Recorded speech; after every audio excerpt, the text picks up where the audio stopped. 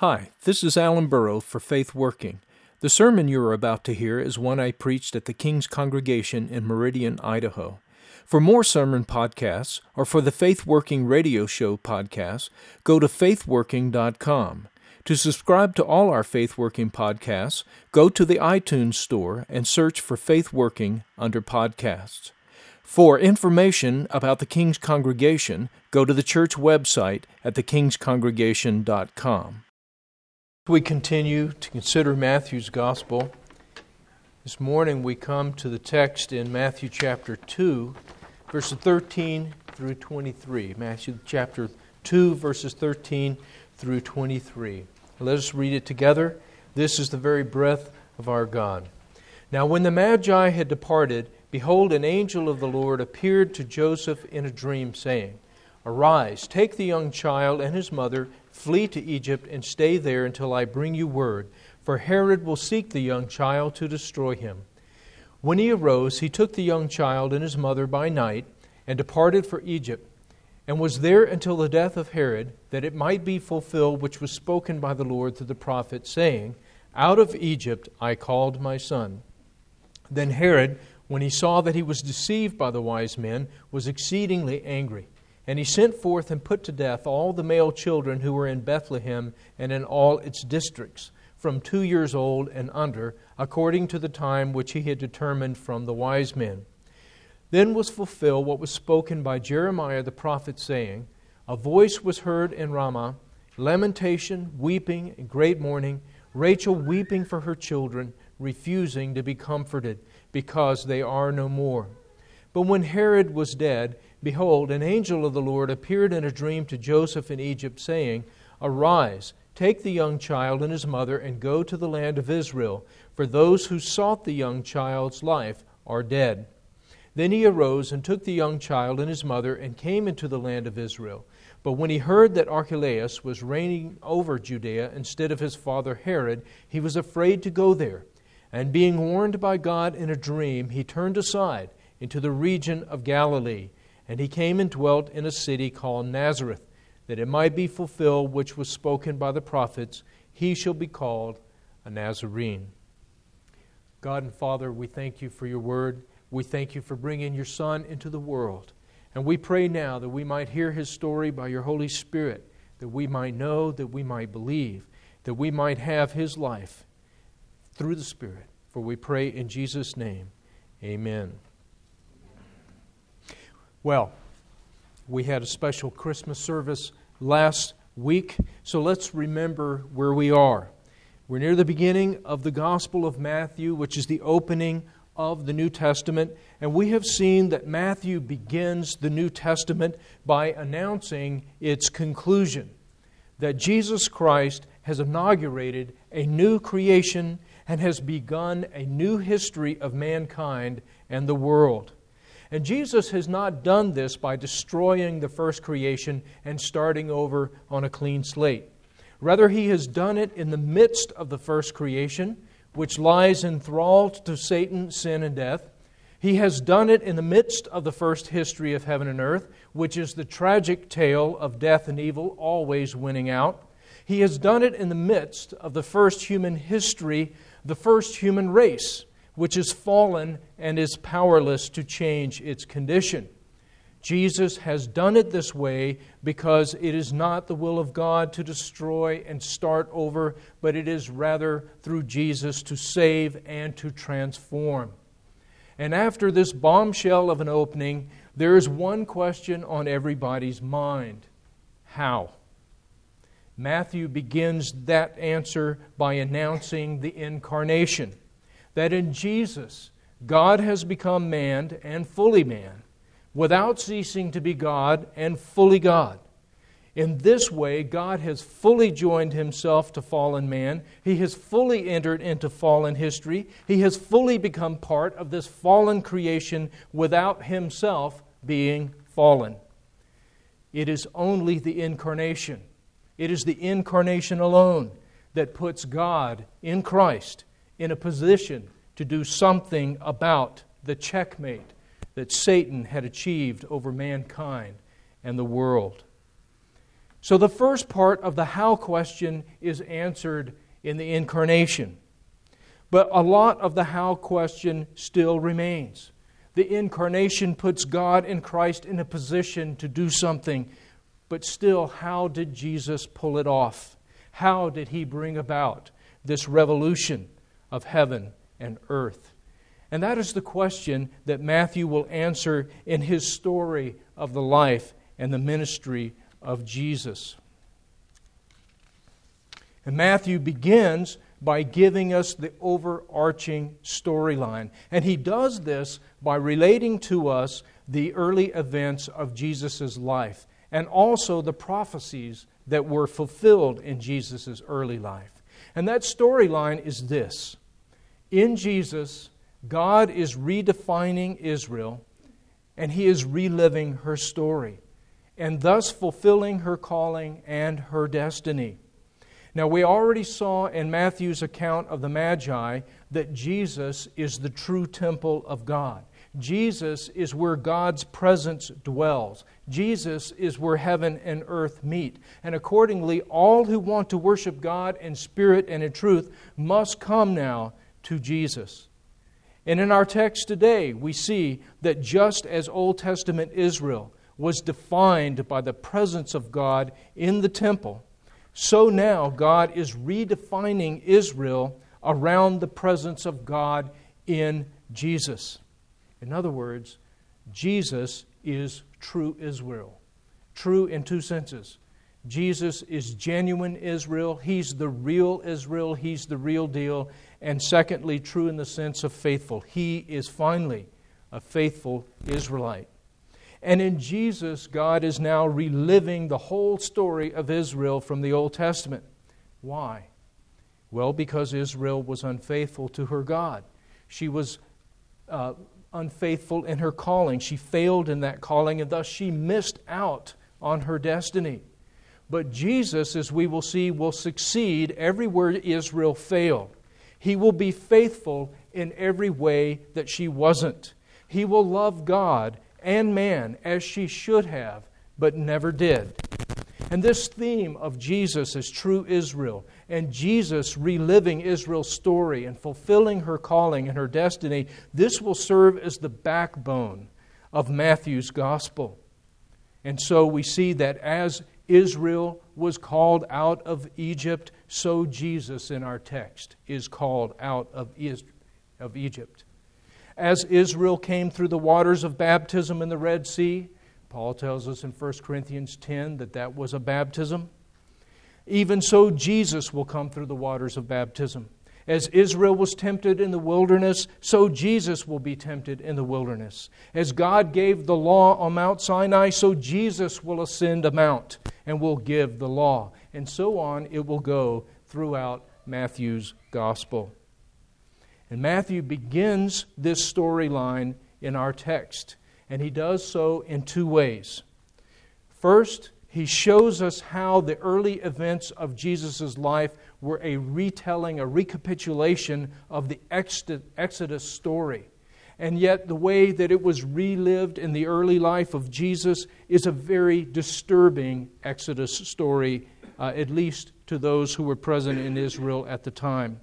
And secondly, Matthew shows us how these early events fulfilled Old Testament prophecies. This disturbing, this subversive retelling and reenactment of the Exodus story was not something unplanned. It was God's way from the beginning, and He foretold it in the Old Testament prophecies. So let's jump in and look at how Matthew weaves these things together, which is to say, let's look at how God brought these things together in the life of Jesus.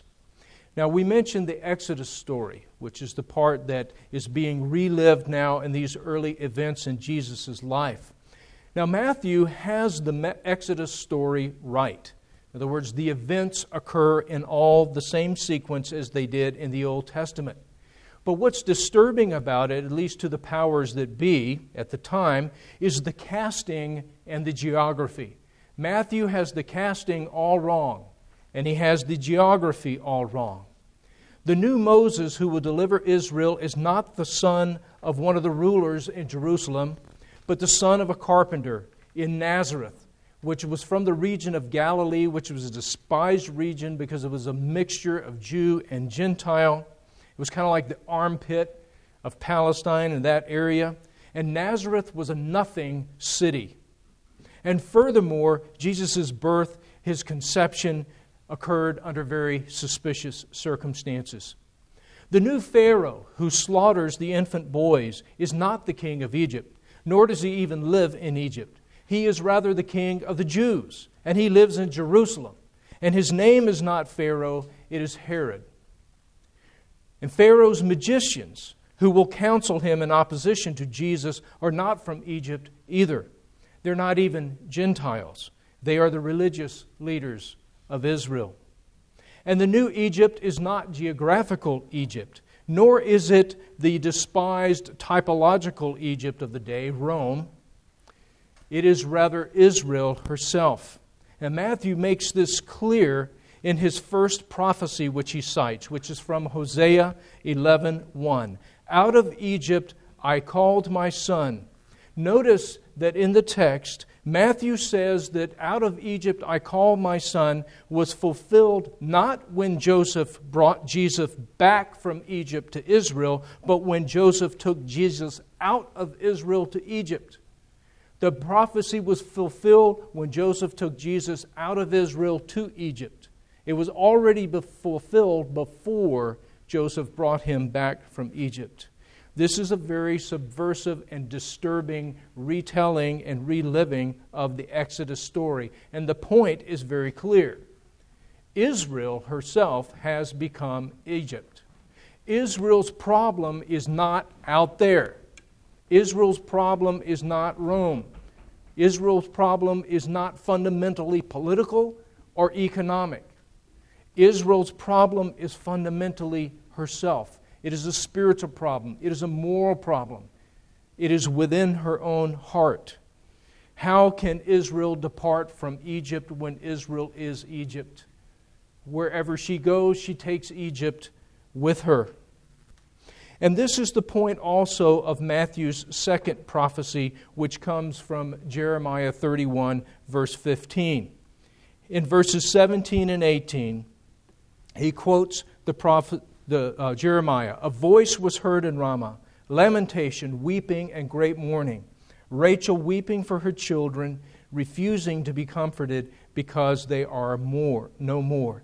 Now Matthew says that this prophecy was fulfilled when Herod slaughtered the infant boys in and around Bethlehem. And this is a very interesting prophecy, and it has a very interesting fulfillment in our text. And this is why it is so important that when we read a quote from the Old Testament, or when we read a prophecy or a citation or an allusion of the Old Testament in the New, we need to go back and read it. Rachel lived hundreds of years before the prophet Jeremiah.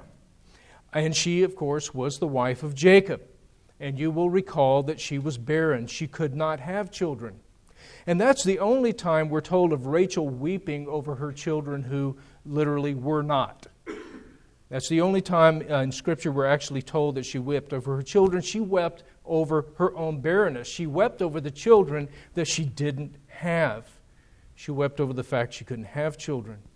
And then Jeremiah, by the Holy Spirit, many hundreds of years later, refers prophetically to Rachel weeping over her children who are not, when the children of Israel were taken off into the Babylonian captivity. When Nebuchadnezzar first came and obtained the subservience of Judea and Jerusalem, he took a token of that by taking vessels from the temple and also taking the best of the young men, Daniel, Shadrach, Meshach, Abednego, you remember them. That's when they were all taken off into Babylon, and that's what Jeremiah is referring to as Rachel weeping over her children who are not. So notice the connection between barrenness, the inability to have children, fruitlessness there, and having children who are taken off into captivity by a pagan power due to the sin of God's own people. They're linked together by God in His Word. The point is that there's more than one form of barrenness. One is not being able to have children. Another one is having your children carted off into captivity and slavery due to the sin of God's own people. And that's Matthew's point as well. Israel's children in our text here are being captured and slaughtered, not by the king of Babylon, not by the king of Egypt, but by the king of Israel, with Israel's religious leaders as his advisors. And this is even a greater form of spiritual barrenness. That's the point. The first time Rachel weeps in Scripture, it's because she can have no children. The next time Rachel weeps, prophetically speaking, it is because her children are confiscated and carried off into captivity. The third time Rachel weeps prophetically, it is because her children are captured and killed and slaughtered by the king of Israel. Each time Rachel is weeping for her children, which are not. Each time her barrenness and her sorrow deepens. Rachel's weeping, you see, if you could picture a poster of Rachel weeping, it's the poster for Israel. That sums up Israel's whole story. And it sums up the story of the human race. It's the story of mankind. Rachel weeping. But it's not the end of the story. The prophecy of Rachel weeping comes in the middle of Jeremiah 31. Now, when I say Jeremiah 31, what big, really important thing happens in Jeremiah 31? You guys should know this. As soon as you hear Jeremiah 31, what do you think? The New Covenant, right? That's the great prophecy of the New Covenant. It's quoted extensively in the book of Hebrews and other places in the New Testament. This is the great prophecy of the New Covenant. Right in the middle of this whole passage, in the middle of the chapter, is this prophecy about Rachel weeping. I want you to consider the context and the lead-in to this prophecy. It's very striking. The passage starts out not talking about weeping, but talking about singing. It talks about God's people singing. It talks about God's people streaming to the goodness of the Lord. It talks about God's people having souls like well-watered gardens. And it talks about the promise that they will sorrow no more, for the Lord will turn their mourning to joy. And then suddenly, in the midst of this glorious passage, it suddenly turns to Rachel weeping for her children, for they are not. But then God says in the passage, refrain your voice from weeping and your eyes from tears, for your work shall be rewarded and your children shall come back. In other words, Israel's barrenness and the barrenness of mankind shall come to an end through the new covenant that God shall bring about through Jesus Christ. Now, it's very strange when you read it. It's almost like in Jeremiah 31 and a lot of the prophecies in the Old Testament, a lot of the glorious prophecies in Isaiah are mixed together in a very bittersweet way with tales of lamentation and judgment and woe together with joy and victory and so forth. And these things don't belong together necessarily in our mind, but to God they are brought together. They are brought together. This is Matthew's way. It's God's way of showing the true condition of mankind in the true condition of Israel. Israel, as God's special people, she was a priestly people, as the Old Testament states many times. Now remember that a priest has two roles. The first is to represent God to men, but also to represent men to God. And even so, Israel was called to represent God to men. She was called to be the light of the world. And she was called to represent men to God. She was called to be a house of prayer for all nations. But Israel, in the deep purposes of God, also represented mankind in another way, in a dark way, in a way that did not appear on the face of God's dealings with Israel, but which did come through again and again in her history. A way which seemed to destroy all of God's plans to save Israel in the world, but which in the end was shown in the infinite wisdom of God to actually further those plans. You got that? It's kind of like three-dimensional chess. It's this very wisdom of God that makes Paul in Romans 11 talk about, go into eulogy. Oh, the wisdom of God.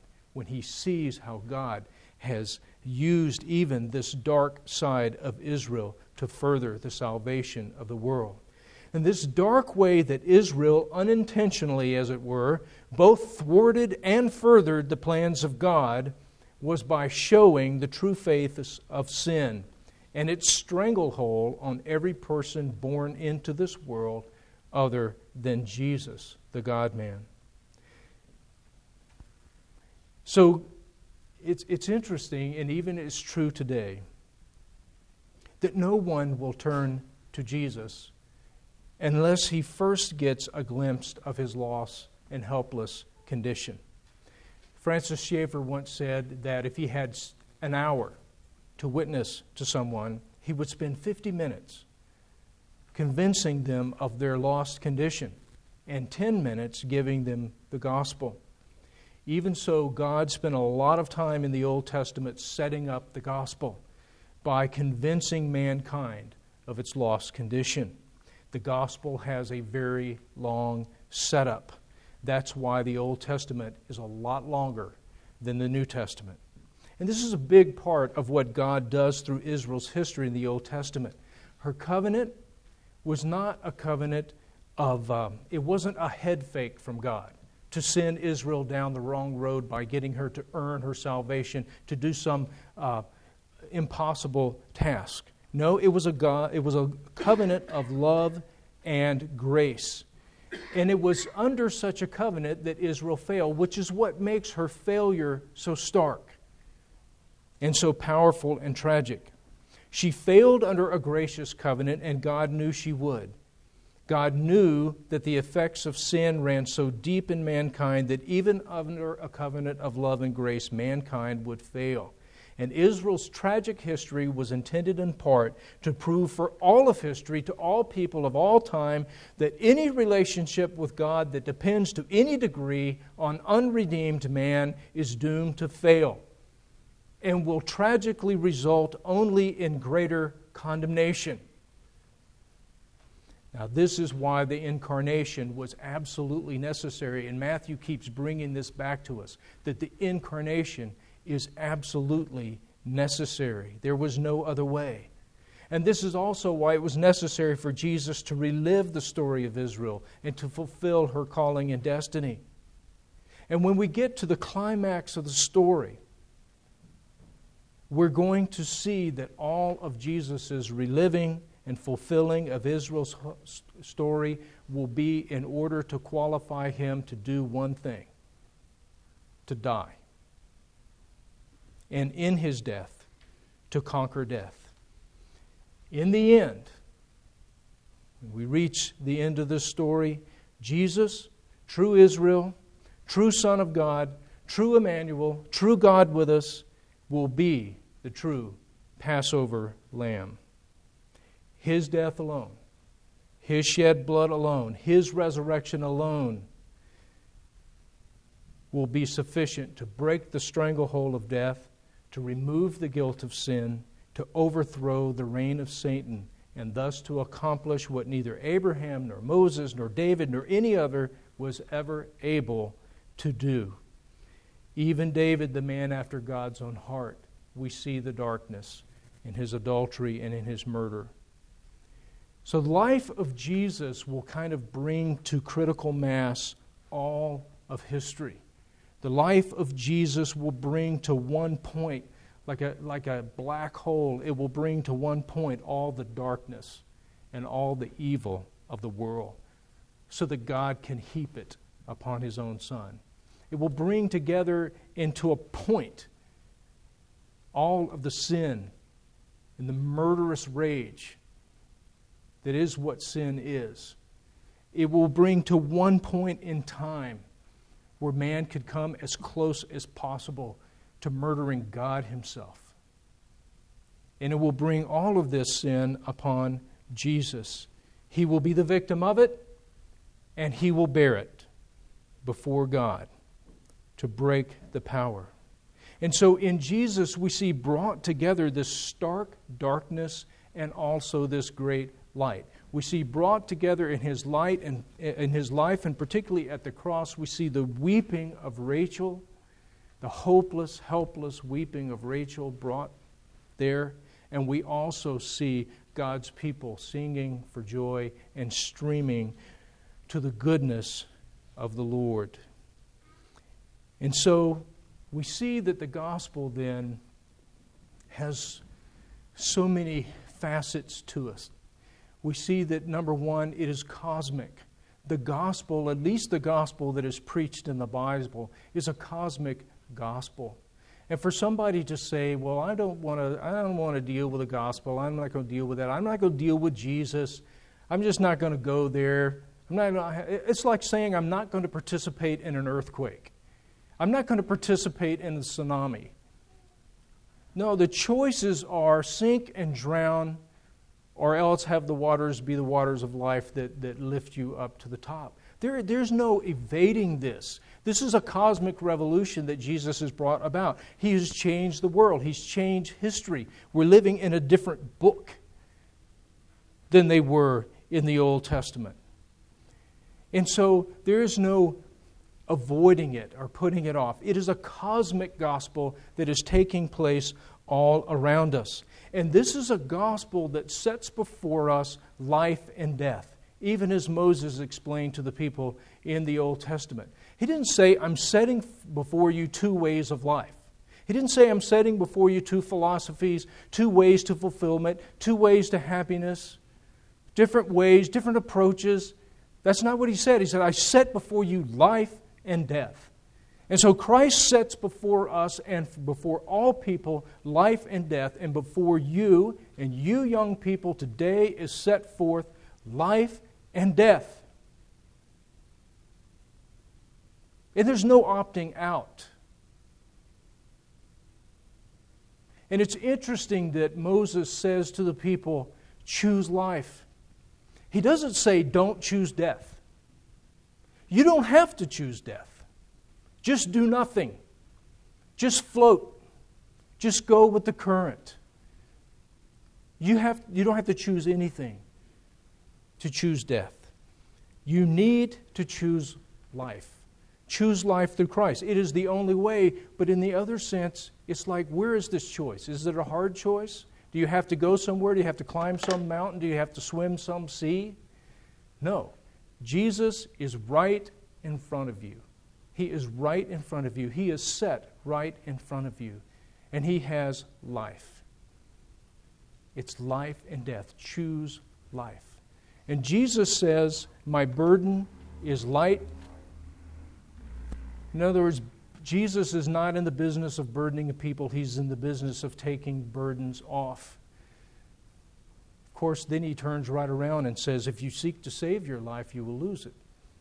But if you lose your life for my sake, you will save it. Now, how is that a light burden? Because it is the way of life. It is life that He is offering. The great lie of Satan, the great lie we tell ourselves, the great lie the world tells us, and throughout the whole history of the world, is that the way that God sets before us is the way of, it's a drag, it's a bummer, it's denying yourself of happiness. It is not.